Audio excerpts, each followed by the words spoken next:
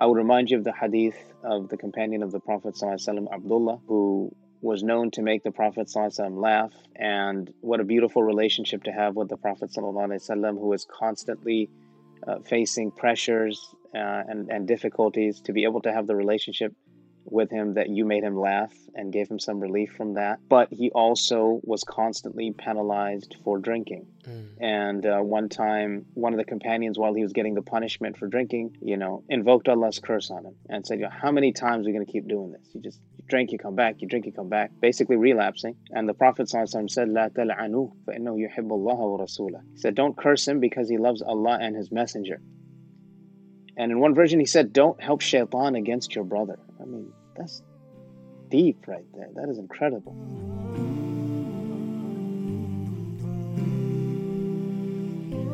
Assalamu alaikum and welcome back to another episode of Talk Ya Haq, the podcast where we discuss the relevant topics impacting us, Muslim Western youth, to better connect with our faith, inshallah. I'm your host Idris, and I'm joined here today with Dr. Umar Hussein. Assalamu alaikum. How you doing? Wa alaikum assalam wa rahmatullahi wa barakatuh. Chilling. Glad to be here with Allahu you. Akbar. Alhamdulillah. For those who do not know, Dr. Umar Hussein holds a PhD in counselor education and supervision from the University of Texas at San Antonio. He is a licensed professional counselor associate and a licensed chemical dependency counselor. He is also a graduate from Al-Azhar University in Cairo, Egypt, where he attained a degree in Islamic studies in Arabic. He is currently an assistant professor here at Seattle University, where he teaches master's level counseling courses, conducts research, and engages in service both locally and nationally. Alhamdulillah, subhanallah, excellent resume you got there, beautiful, Allahu Akbar, subhanallah, and I'm glad to have you here to discuss the relevant topic of addiction. I know you came here in the city, you came here in the masjid here in Redmond, and you talked about addiction, and you cleared up a lot of things for us in the community, but there was also some additional questions. So inshallah, to start off, I want to know, subhanAllah, what got you in this position, in this field in particular? I feel like, subhanAllah, with you have a ground and footing in Islamic studies, and as well as being a licensed chemical dependency counselor. I mean, what drove you to do this kind of work specifically? Yeah. Bismillah ar-Rahman ar-Rahim wa bihi nasta'een wa ba'd. So, first of all, I just want to, thank you and also give some credit to the community for speaking about this subject. Like I know, I don't want to say we have a low bar, but we had like no bar when it comes to some of these topics. So SubhanAllah, alhamdulillah, right. that we are able to have a conversation about this. That is the start to inshallah lead people to get the help that they need. So this is a great blessing from Allah subhanahu wa ta'ala. When I was a young aspiring student of knowledge, I had a mentor at my local masjid, and he was what they call a LMFT, a licensed marriage and family therapist. And so he had earned his master's and he was licensed through the university where I was living. And that was like a big deal because nobody did it. Back then there was like nobody doing it. Now there's like 2 people doing it. So I mean, it's not like a whole lot's changed, but it's just it was very very unusual at that time. So I was speaking to him, I'm going to go study, and then what do I do when I come back? So he had told me that, he said people would come to him, and he's like, after a while, I just didn't have anything to give them. People are coming to me with like hardcore marital issues and substance abuse, and there's just severe depression. And he's like, yes, I can tell them to read this dua, read nawafil, which are important and part of the process, but it's not, sometimes it needs kind of more than that, right? So he decided to go, and it was funny, he told me, he said, you should do marriage and family therapy. I said, why is that? He said, because if you can deal with couples, you can deal with anything. Allahu Akbar. I was like, interesting. But I didn't want to go that route, although of course I work with couples, but I wanted to kind of go the mental health route, a little more general, and then kind of see what I liked. That's what I wanted to do. So alhamdulillah, I came back from Egypt, and I started serving my community in San Antonio, Texas. So I waited a year because you got to get the in-state tuition. I'm not paying that out-of-state tuition. Right. And then I started a local program in counseling and guidance at Texas A&M in San Antonio. And I remember the first class I took. So I go in there, small classes, and they're like, introduce yourself. So everybody kind of introduces themselves. Oh, my name is, Bob. I work at the methadone clinic. My name is Amy. I work at, kind of a general. And then it comes to me, and I'm like, my name is Omar, and I'm a religious director at a mosque here. And everybody's head kind of turns and looks over at me. And the instructor, he's like, oh, so you're an imam. I was like, yeah, yeah. I mean, my official title was religious director, but basically, yeah. And then he doesn't even hesitate. He's like, do you find a conflict between your religious beliefs and science? This is my first Mm. question in graduate school. And I didn't even hesitate. I was like, no. And then he kind of pauses. He's like, yeah, I don't think I do either. And this guy was like hardcore humanist, and I still keep in touch with him. He became like a mentor to me. It's funny because he doesn't have belief in faith, but I think, and this is important particularly for your audience, he respected me that I had believed with conviction in what I believed in. Like, you don't, I mean, Mm. may Allah guide everyone, right? But it's like he respected me for what I believed, and that was good enough for me, and that's why that relationship has carried on, alhamdulillah. So from there, I started taking the classes, and what was awesome is because I was in the masjid as well, I could kind of take what I learned and take it directly to the community. Because let's be Right. honest, when you're on the minbar and somebody's talking about addiction or pornography or alcohol, yeah, it community may be receptive, not sure, but when the imam is doing it with that background, there's just kind of a level of comfort and sort of trust, right? If we're Mm. being honest. And so I could bring those. I did topics like the Muslim 12 steps, 12 steps.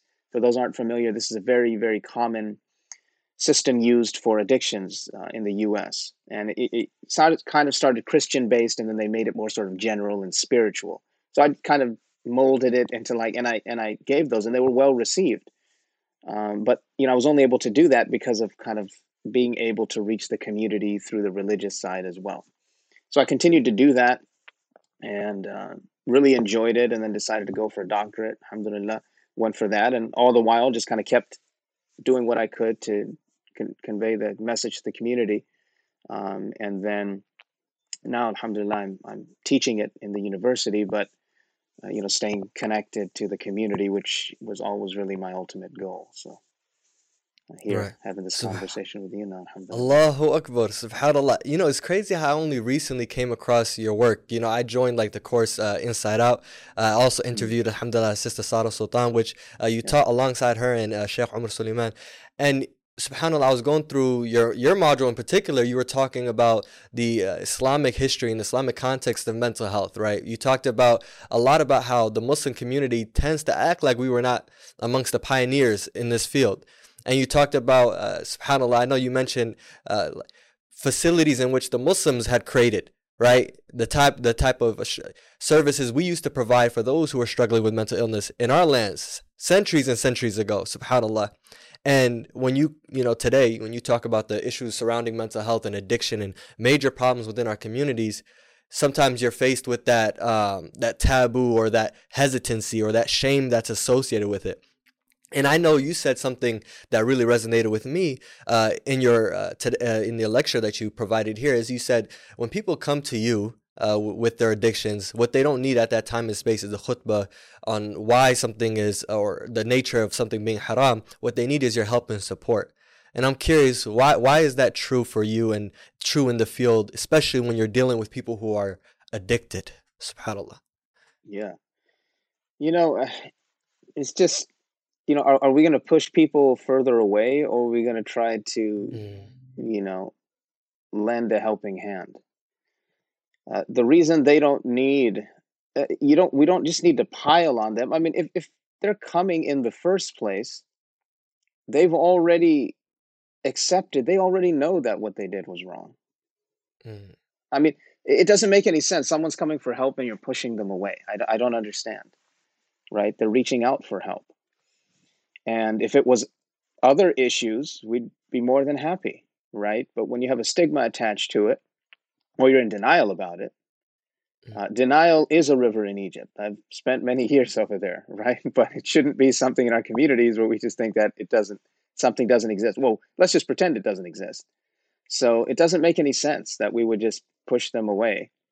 And, over my years of work, you just develop more empathy for people. You don't know their circumstances. You don't know what they're facing at home. This was strange for me because sometimes in a masjid setting, I know things that other community members don't.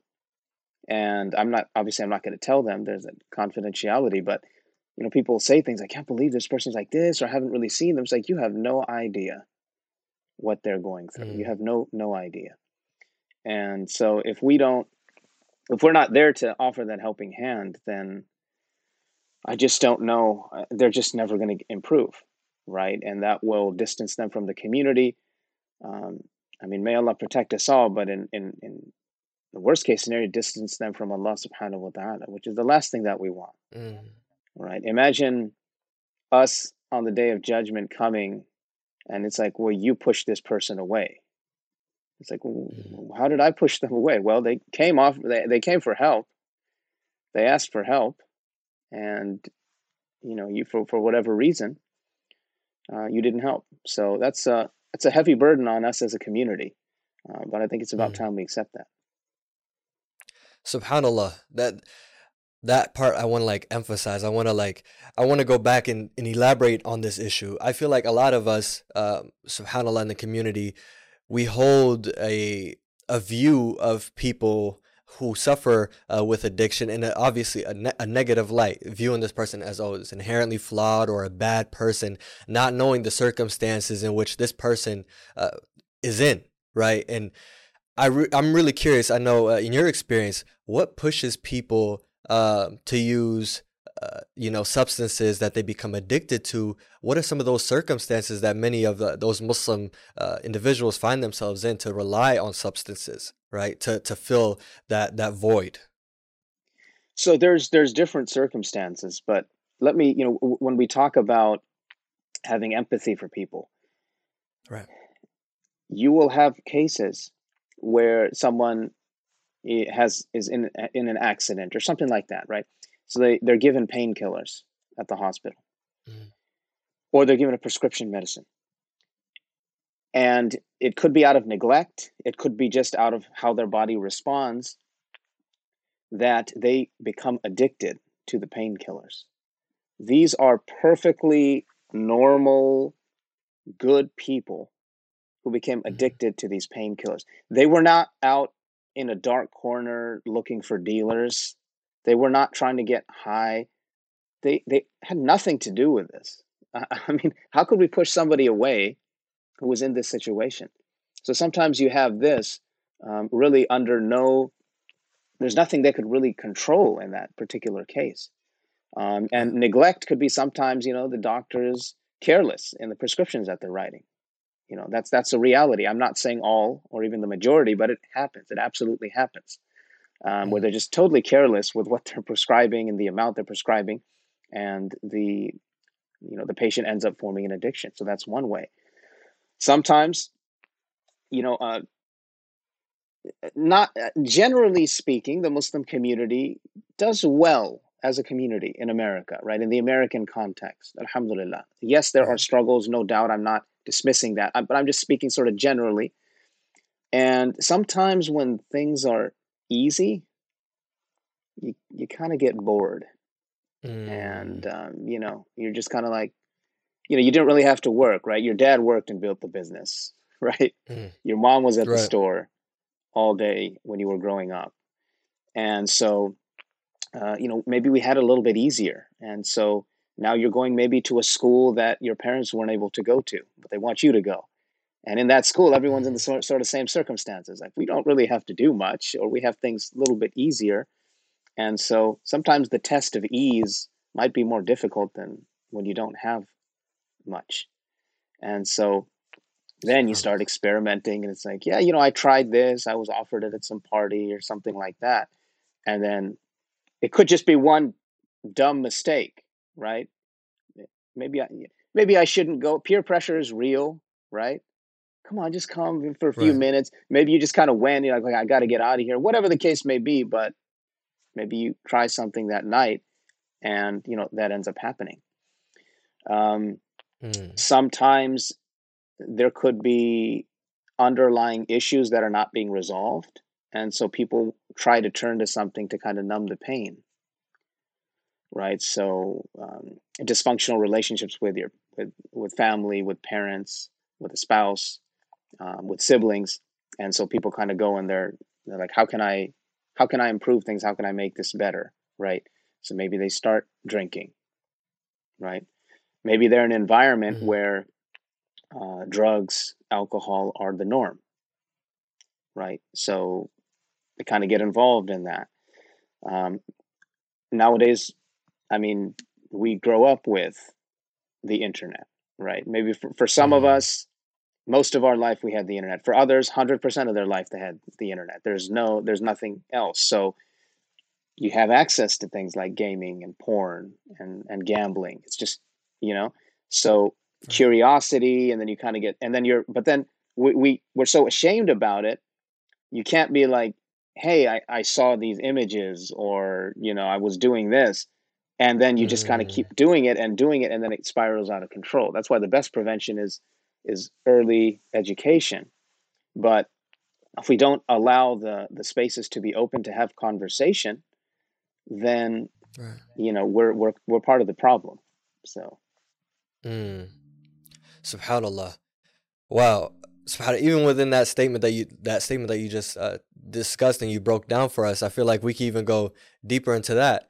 I feel like when you mention early prevention, I mean, I was born and raised out here, and a lot of the stuff that you mentioned, it just bringing back memories. Subhanallah, back in high school, back in middle school, it's like a lot of like we're just innocent kids, and then suddenly it's like that's taken from us, right? When we talk about peers who are already into whatever they're into, or they're trying to pressure you to get into whatever they're doing, right? And it's like that.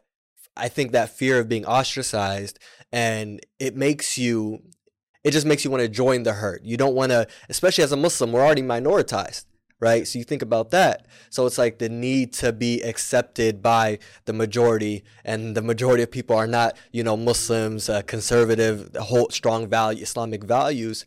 And so, what is the role of parents and families and religious leaders in cultivating that strong values, and what does that prevention look like? I'm curious about that in your experience. I think, may Allah bless our parents. They did the best they could. They continue to do the best. And I think a lot of us, as we get older, start to have our own kids, we realize the challenges and we just appreciate them more. So I don't take this attitude of like, well, everything was wrong. Let's just tear it down and fix it, right? Mhm. We just try to improve generation to generation. So our parents' generation, may Allah reward them, they built the masajid, they built the halal meat stores, they built the schools. They were not perfect, and they continue to not be perfect, but we don't need to build another masjid now. We need to Mhm. kind of tighten up the structure. We kind of need to see what's going on, right? So we just kind of uh, that's what we should kind of look at, is like, okay, how do we sort of improve the process?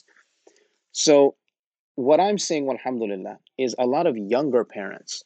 So those who are kind of born and raised in this environment, now they got young kids. I think they just see a deeper sense, a necessity to connect more to their kids. And I can't emphasize Mhm. that enough, because if you can connect with your kids from a younger age, then you open up doors of communication. My dad, may Allah preserve him, I could speak to him Yeah, I mean, about anything. And that is very rare amongst the friends I had growing up. So we would talk about, you know, if I got a 98, why I should have gotten a 99. We would have those conversations. We would also talk about why the Lakers lost to the Spurs. Okay, and a lot of people just didn't have. There's just communication that we could speak about. Nothing mhm. was forced. Nothing was. There was no two faced. oh, I'm one way at school and one way. Yes, there were pressures. Yes, there were difficulties. That's part of life and growing up. But there was an openness to speak about it. Mm. So just having those connections at a basic level, not putting them in some course about what addictions are and what premarital sex is and all. No, just having a connection and teaching the principles that we have, because technology moves at the speed of light and it just changes and Mm. changes, and you try to block one thing and something else comes up. It's just not possible to to always just be around. Even if you're able to do that, what happens when they go off to college? Man, crazy stories about when people go off to college, right? Yeah, So subhanAllah. if we can just build those connections, spending time, prioritizing, the quality is more important than the quantity, right? Um, right now in the pandemic, not all, but many people, that there's an opportunity to work at home. You can have lunch with your kids, pick them up from school, whatever. These little things go a long way. And a lot of times when parents come to me and their kids have issues with addiction, it's kind of like, how's your relationship with the family? And we find it's often it's poor. So that is like the Mm. number one thing, as for those who are thinking about marriage, and thinking down the future, to kind of start that before it gets anywhere. At the leadership level, I'm seeing more imams receptive to mental health care, so that's positive. But the community kind of makes the decision, right? There's the boards, and then there's others like demand from the community, and we are still short on resources. There are still people that think like, well, we Mm. have one imam. What's the problem? It's like, dude, you got 5,000 people at Jummah, and you have this massive community. SubhanAllah. This is not a one person job.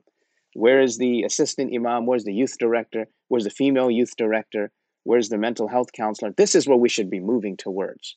Yes, the chandelier is Mm. nice, but it's all good. We can light it with something else, right? Let's prioritize people. That's what we can do as a community, and open up those conversations. So that will get us moving. Alhamdulillah, Right. your community there, which will now be mine, inshallah, as well. Inshallah. I We'll welcome you with definitely open see, arms, inshallah. Looking forward to it. alhamdulillah, I can definitely, it's just a different mentality there, and I think there's some promise.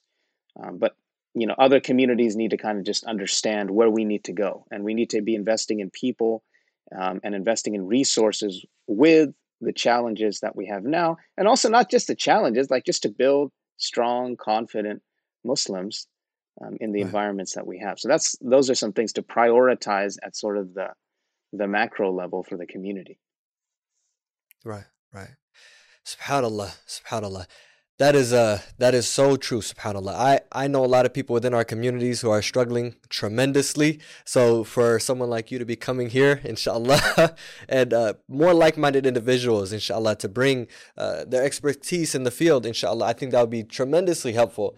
But subhanAllah, I want to go ahead and dive into this part that you said, which was your relationship that you had with your father, that facilitated a sense of like openness, transparency, in which you were able to express yourself. And uh, I wonder why, and what about that stops kids from, go ahead and experiment with these other things? What about that dynamic? And also, I know that you talked about your trip, because I know you got a scholarship here. I mean, not a scholarship here, but I think it was Chicago playing tennis. Was it something like Right, that? right, yeah. Right, and subhanallah, and I'm assuming that there was a lot of fitna in that circumstance, and you're you're not with your community, so I'm wondering, how did that relationship you had with your father, how did that translate into the sense of being grounded in your values? I'm interested to hear more about that. Yeah. Well, first and foremost, of course, we acknowledge that Allah subhanahu wa ta'ala is the one who has ultimate control over everything. Mm, right. That's why you will see kids growing up in terrible Islamic environments who are the most pious of Muslims. I remember one brother in our community, I was Mm, explaining, he went to study Arabic, and I was explaining to the instructor, I was like, you know, he he's got a he's got a little gangsta in him. mm. That's exactly what I was like, but like just understand the circumstances. Just Mm, and then I kind of explained. And you know what he said to me? He said, Subhanallah. So you're telling me he's like the Ibrahim of his family. I was like, mm. Allahu Akbar. Yeah, that's kind of SubhanAllah. what I'm saying. The circumstance, Mm, it was impossible on paper for him to be doing what he was doing or have the iman that he did. That was up to Allah subhanahu mm. wa ta'ala. On the other hand, we see wonderful, wonderful families who did everything right, and they're tested. They just don't understand. How does my daughter not believe in Islam? She was Mm, went to all the right schools, said all the right. We just don't understand. Where did this come from, right? So that's a mm, tremendous test, and they could have done everything right. So it's up to Allah subhanahu wa ta'ala at the end of the day. mm. Dua should not just become a routine exercise with no feeling. I think there's so much wisdom. There's so many beautiful du'as of the Prophet sallallahu alaihi wasallam to go through various Sallallahu Alaihi ones. You can't get bored of the du'as. So that's always the Wasallam. first point we want to emphasize. When it came to some of the positive things, I think I often joke with my brothers, although I'm half joking. I was like, I think my dad was a psychologist, even though he was an engineer. But I was like, I think maybe he was doing like a side Mm, hustle or something. He understood the personality of each of his kids. And I don't think mm, that a lot of parents do that, or they say, like, you need to be like this one. You need to be like this one. Why don't you do this? Look at your sister. She does this. Look at your brother. He does this. So mm. he didn't do that. Right? He didn't do that. So we're three brothers. My eldest is very, you know, extrovert. My youngest extrovert. Youngest brother. I'm an introvert. People don't believe that, but I really Wow. am. And when the three of us get together, Wow. I'm just kind of in retreat mode, and they're just kind of doing. I almost feel like a relief. I'm like, Alhamdulillah, I don't have to say anything. I got these guys with me. Um, but he knew that, knowing that I was an introvert, he would give me opportunities to speak in environments I was comfortable with. So when he would, for example, well, I lived on campus when I was going to school at University of Illinois Chicago. He would pick me up on his way home from work, and we would have an hour or so drive back. And he's like, you remember Mm, those drives? I'm like, yeah. He's like, who did the talking? I was like, I did, like almost nonstop. He's like, yeah, I wanted to give you that opportunity. There was nobody around. There was nobody pressuring you. People always say you need to talk more. Your brother speaks so much. mm, You're going to get left behind because you don't say enough and all that. So understanding the nature of each child and giving those opportunities. And that mm, was just one example.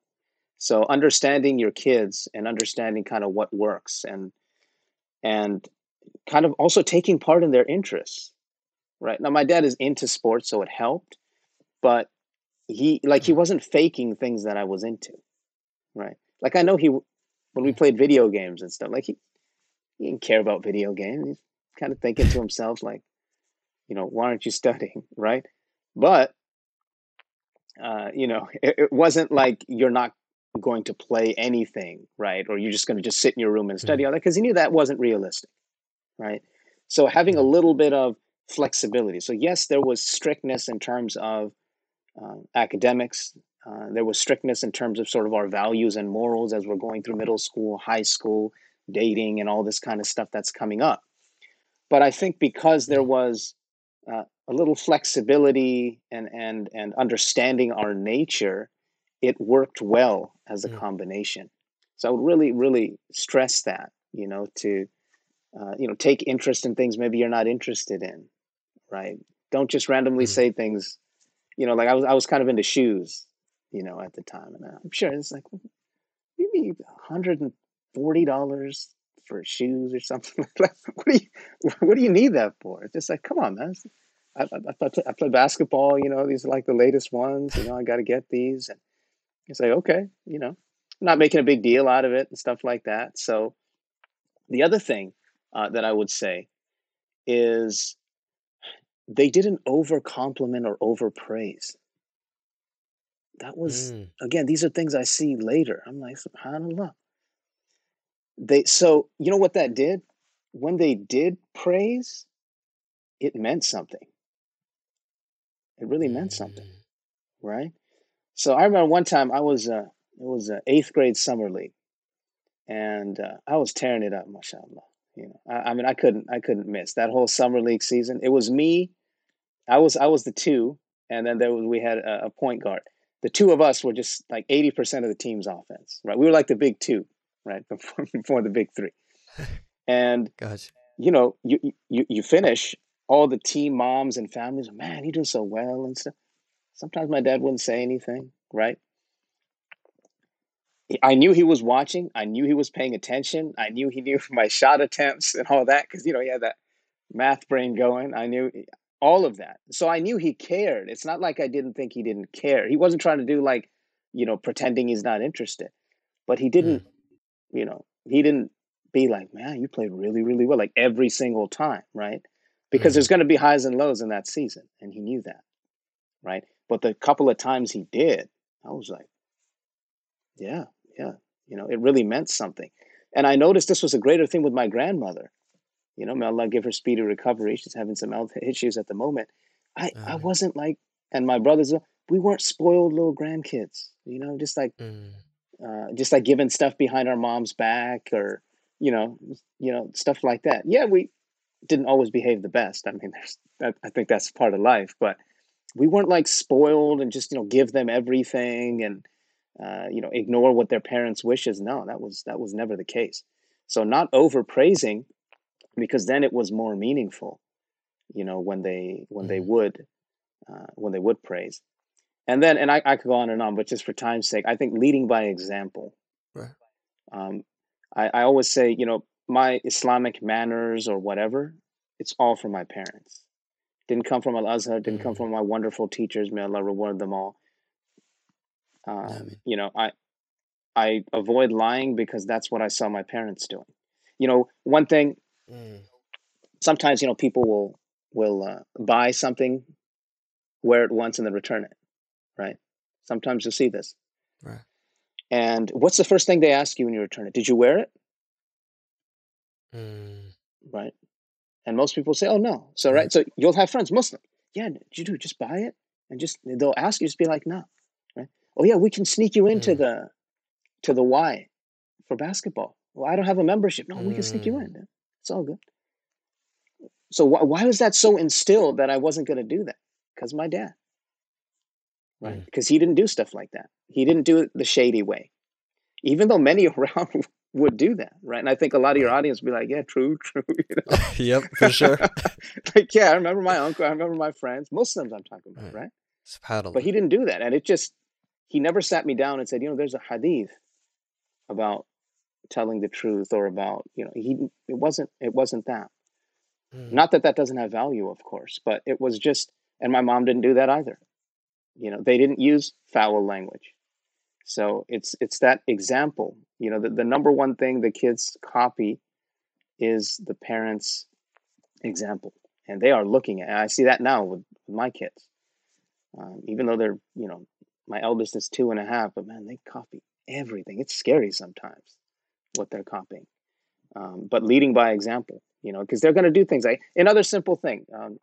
Back in the days when we had phones in the house, somebody calls the phone. Hey, is your dad there? So, hey, it's so and so. I'll tell him I'm not here.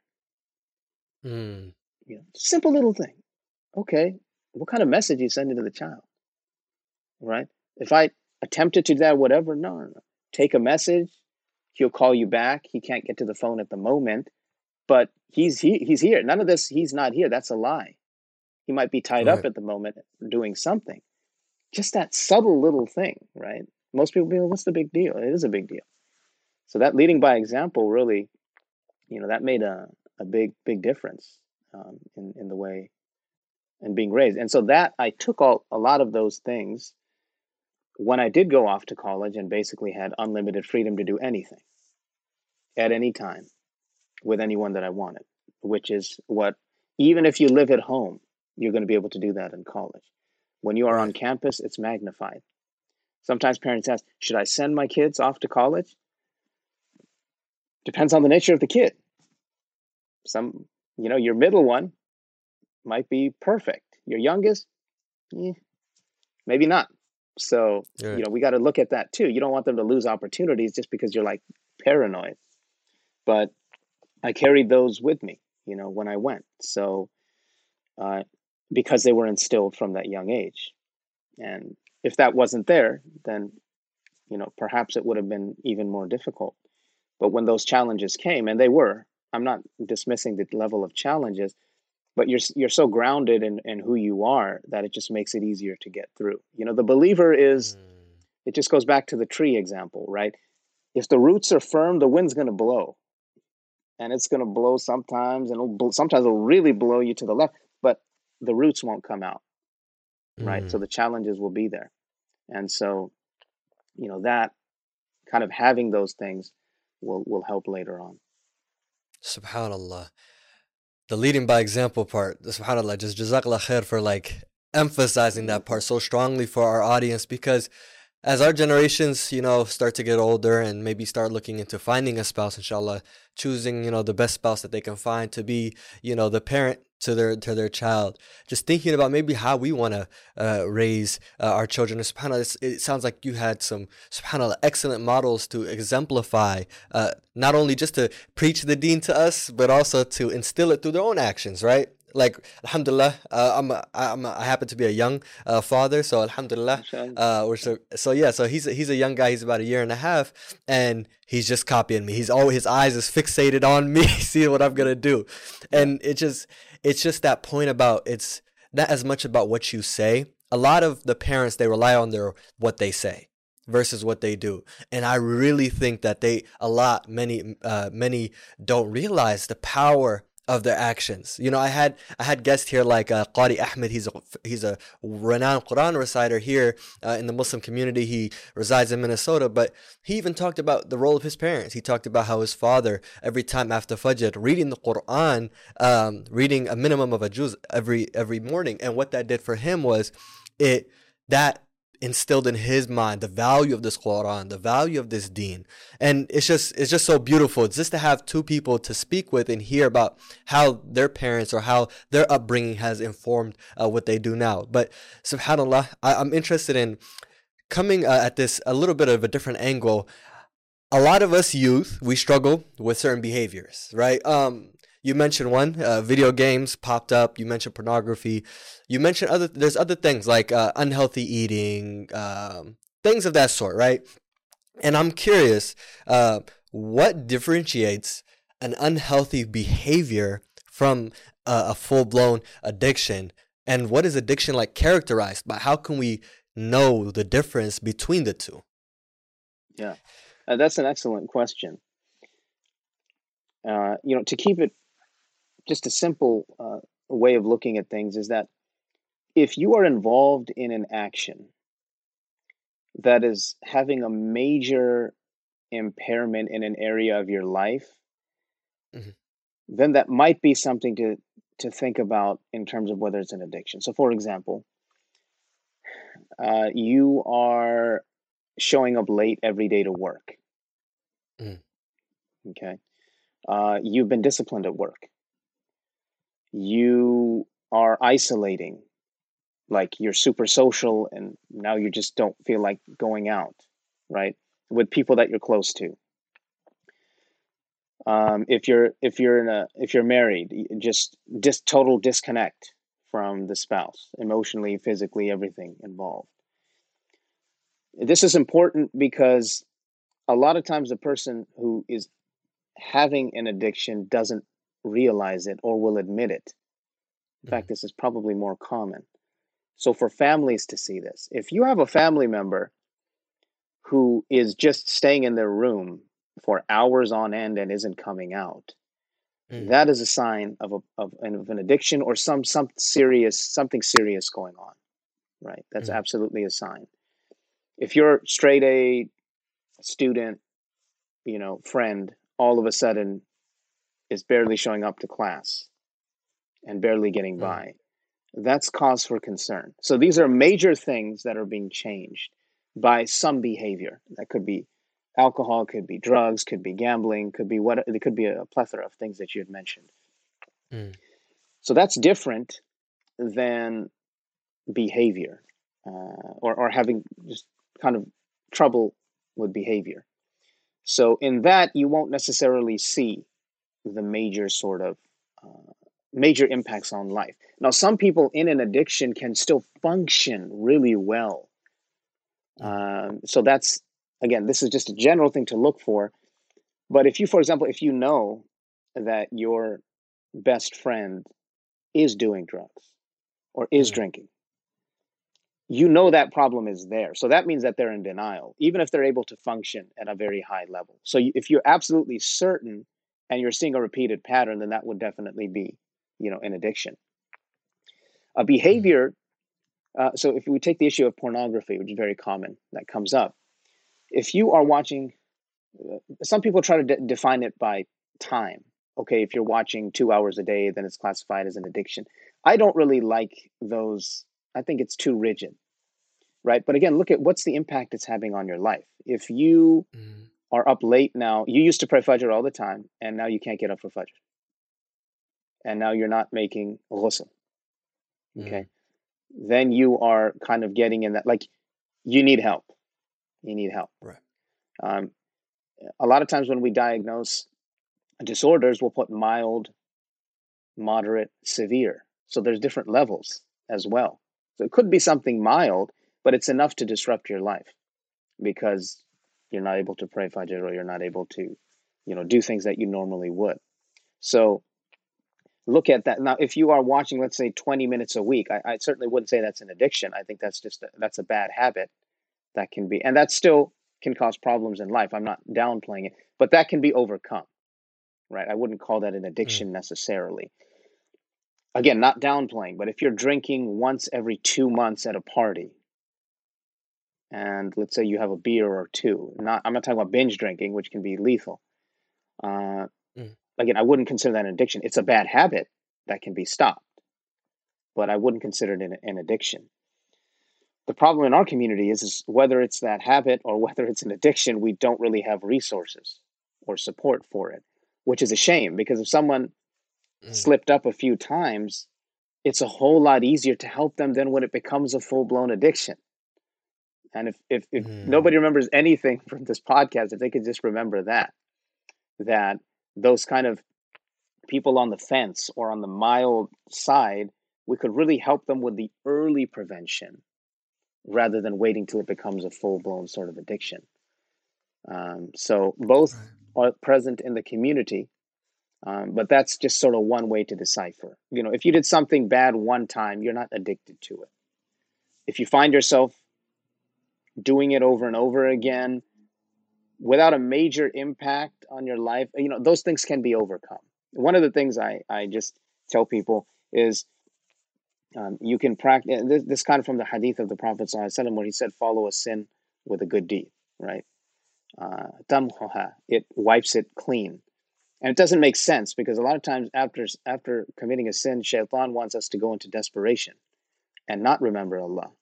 And the wisdom here of the Prophet ﷺ is that no, don't make your tawbah and then do something good to remove it. So a sort of like a self-penalty behavior modification. So for example, let's say you curse a lot, right? You curse a lot. So you get your little curse jar there. You say next time I swear, I'm going to put, $20 in the jar, right? And so you start to do that. Now, after a while, it's going to get real expensive to keep cursing, right? So now you follow that up. Now you take that money and you give it in donation, and inshallah you start to program your brain to kind of get off that behavior. If you don't have money, you say I'll fast, right? There's always things that you can do.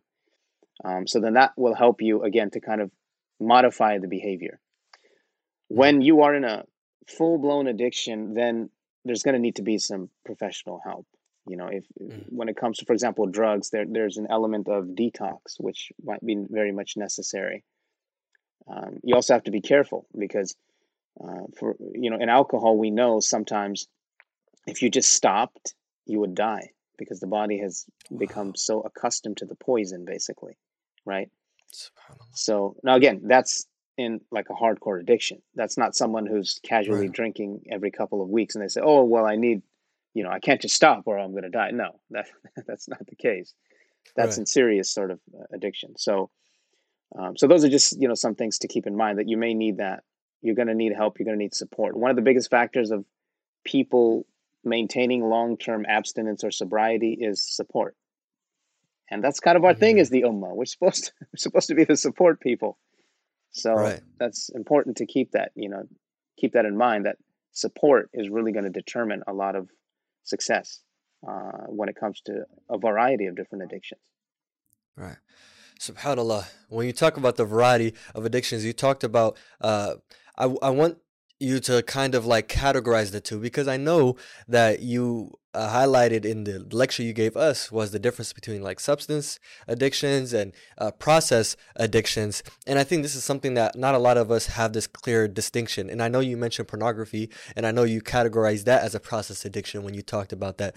So, how do I mean the let's say the person who's not really well versed in like the human brain and things of that sort, how can something like substances have the same impact or the same impact as something like pornography or video games? How is that able to happen where we're not taking in some kind of chemical, but rather it's just these behaviors, right? So what is that process addiction? Can you highlight that a little bit?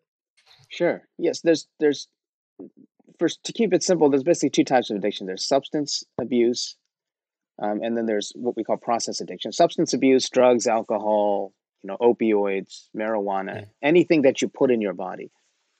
Process addictions are a process which is done, which is not something physically in your body, but what we've found when we look at like brain scans is it has the same effect on the brain.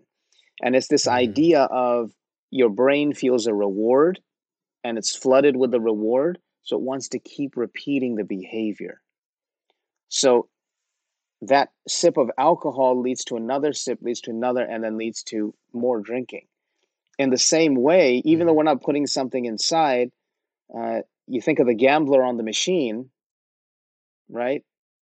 And they're at the slot machine and something lights up, and the brain is, oh, this is exciting. And it wants to keep doing mm, that and keep doing that. So a lot of times they right, function almost in the same way, which is pretty fascinating. And so the approach, you know, it's the same seriousness when it comes to the approach in terms mm, of, so there are support groups for alcohol. There's support groups for process addictions. Process addiction is the most common one that we're familiar with is gambling. Gambling is a classified disorder. Others now that we're seeing more and more are things like video gaming, right? Where mm, again, people just hours and hours of video game nonstop, right? Doesn't matter what else is happening in life. Pornography, social media.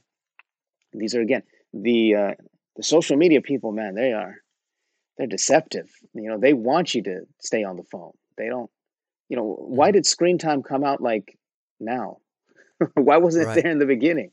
You know, they want you on there, right? They want you on mm, there. And they know how the brain works and the reward system and dopamine and the high. Now, when we're exercising, we also get these highs, but it's a healthy outlet. It's a healthy way to release things, mm, right? Also, this reward can also be positive. Sometimes in prayer, right? When you're really into your prayer, right? Or you are, really into you're getting into a surah or something. It's really resonating with you. So it's not just a totally negative thing. It's just that these artificial things, like the drugs, or gambling, when it comes to non-artificial things, they're just taking it to a level which is not healthy or sustainable for a human being, and so it leads us to do things that we wouldn't normally do, and it just, you know, people aren't in their right frame of mind. You think, how in the world could you, how your marriage ended in divorce, right? You've lost your job because of your pornography addiction. How is that possible, right? How right, did you blow your entire retirement fund, gambling in one Mm. weekend. Like, it doesn't make sense logically, because that's what it does. It just floods the brain with these feelings. And so we need to intervene and help the brain to kind of slow down and modify the behaviors. So both of these types, whether it's physical substance or not, they can have the same effects. And there's some debate when it comes to like technology and social media and pornography, but it's like it harms so many lives.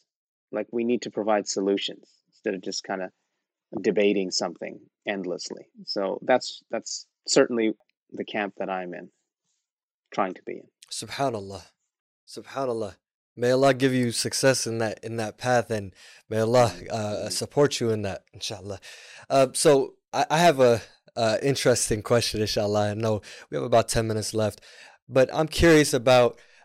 There's a lot of people, especially in the younger generation, who are maybe digging for particular fatwas, and they're searching for the permissibilities of some intoxicants. I know you mentioned this in some lectures that you've given in the past, and someone who studied in Al Azhar University, Alhamdulillah, in Cairo, and well versed in some Islamic studies, and as well as research here in terms of intoxicants. I'm curious, like, what does the Deen say about intoxicants? Things like marijuana. I know that's a big one, with it being legalized, and the youth experimenting with this drug in particular. And yeah, so I'm just curious, what does the Deen tell us about intoxicants, right? And what does what have you found that have maybe, like, subhanallah, blown you away in terms of the research that you've interacted with? Yeah, what Allah subhanahu wa ta'ala describes alcohol and gambling as rijsum min amal shaitan, like a filth, I guess would be one way we can translate that. Alcohol is nothing but a legal drug, and the effects of it in other substances, they can change over time, but we have the same principle of what intoxicates in a small amount is forbidden in any amount, right? Because some people are like, oh, I can handle one beer and I don't get drunk. That's not the point. You're trying to protect society. Not everybody can do Mm. that. When it comes to, so I don't think anyone debates that.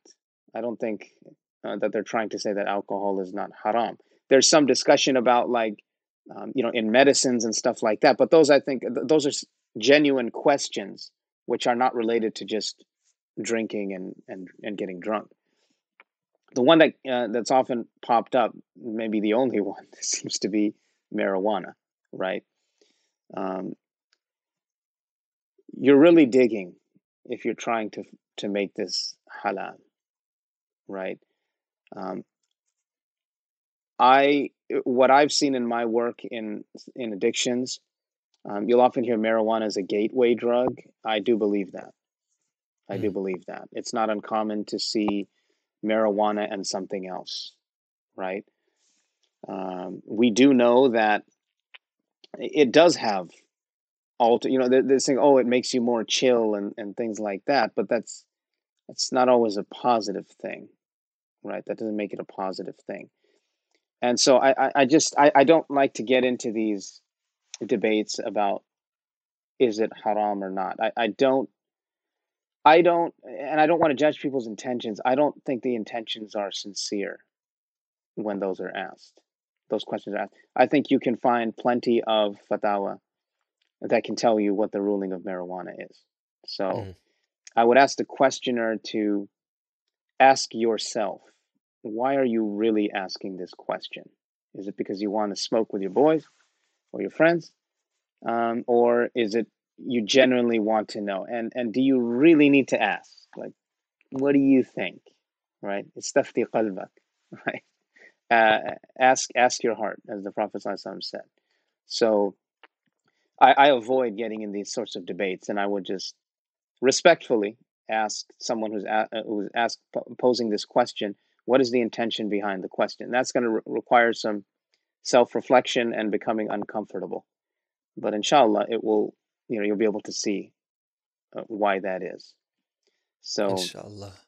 that's kind of where I would leave it with that. Subhanallah. Inshallah. Subhanallah. I'd like to, tie it all in together, inshallah, with a multi-layered question. Subhanallah. I know addiction is so huge and it's a topic that, can't necessarily be all covered within an hour. Inshallah, that's why I hope to, inshallah, have you in the future. Hopefully, inshallah, we'd love to have you here on Taki Haq again. But I'd like to ask you, what is your message to those families who have relatives, right, who are struggling with addiction? What do you say to the person who themselves are trialed with addiction, right? They're in this stage of what you talked about, which is relapse and recovery and back and forth and back and forth. They're stuck in this endless cycle, losing hope. And what do you say to the ummah at large who see this from the outside? Can you tie that all in together, inshallah? Sure. So, for the addict, I would remind you of the hadith of the companion of the Prophet ﷺ, Abdullah, who was known to make the Prophet ﷺ laugh. And what a beautiful relationship to have with the Prophet ﷺ, who is constantly facing pressures and difficulties, to be able to have the relationship with him that you made him laugh and gave him some relief from that. But he also was constantly penalized for drinking. And one time, one of the companions, while he was getting the punishment for drinking, invoked Allah's curse on him and said, how many times are you going to keep doing this? You drink, you come back, you drink, you come back, basically relapsing. And the Prophet ﷺ said, "La tal'anu, فَإِنَّهُ يُحِبُّ اللَّهَ وَرَسُولَهُ." He said, don't curse him because he loves Allah and his messenger. And in one version, he said, don't help shaitan against your brother. I mean, that's deep right there. That is incredible. So he didn't say Ameen. He didn't invoke further curse upon this companion. And he said, look at the whole person. And the Prophet ﷺ always, when he violated the code, he got the penalty. The Prophet ﷺ did not ever say it's okay to drink. Astaghfirullah. He didn't say, I'm going to go easy on him, because he kind of makes me laugh. No, he never did that. He knew the boundaries that Allah set. But he also was showing us, human beings are complex. And we can't just take one thing that they do. So let's kind of do, what can we do about it? So to that person struggling, this was, you're not the first person to do it. There are many others out there struggling. And if you have had the courage to say that I have this problem, then inshallah, this is the first step. And Allah is the one ultimately who will get you out of this, but He gave you mediums, such as someone you trust, someone you can go to help you with that, inshallah. So we know you've made your tawbah because you have that regret and you're coming. And then, inshallah, this is a step to kind of get you there. For those who are watching and, I don't have a problem, think about the impact you're having on yourself, on your family. And that's an honest conversation you need to have with yourself. Because how many more hours, years are you going to let go by where everyone's in misery around you? So that's what I would say to those who are kind of involved. To the families, I would say, look, it's okay to be upset. It's okay to feel disappointed. It's okay to be sad about what's happening. But ultimately, lashing out and taking your frustrations out on the person in your family with this addiction is not going to help them. It's not going to make things how they were before. It might even destroy them. They need your help and support as much as anything. Nobody is saying that you accept the behavior they did. Nobody is saying that they don't have to make amends for what they've done. Nobody is saying that. But what we're saying is their chances of improving are greatly increased by your support. It means a lot. Saying things like, I cut you off, is not helping anybody. Saying things like, how could you do this? We gave you everything. That might make you feel better, but it's just adding to the problem. So this is a test that Allah subhanahu wa ta'ala has given us. But our goal is to pass this test.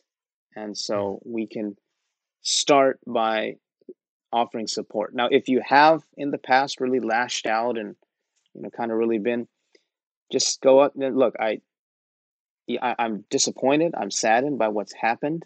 I know I've said things, and I regret saying some of those things. But I hope you understand how I feel because I care about you. If I didn't care about you, I wouldn't say any of those things.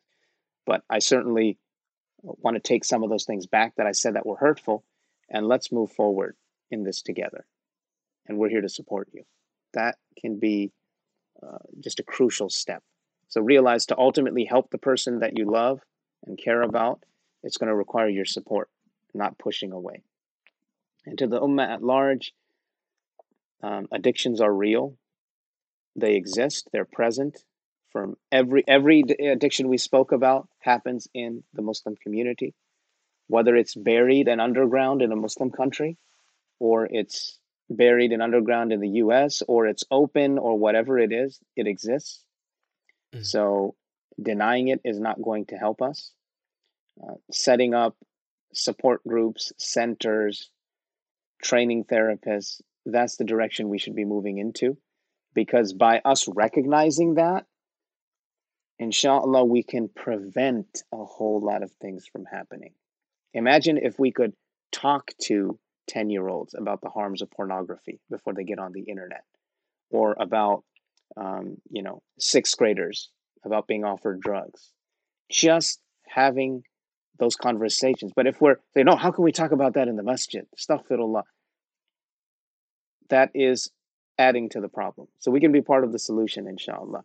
We can help those struggling now. And, because everybody's always like, oh, what's going to happen with the future? That's how we can help with the future, inshallah, by opening it up and talking about what really happens.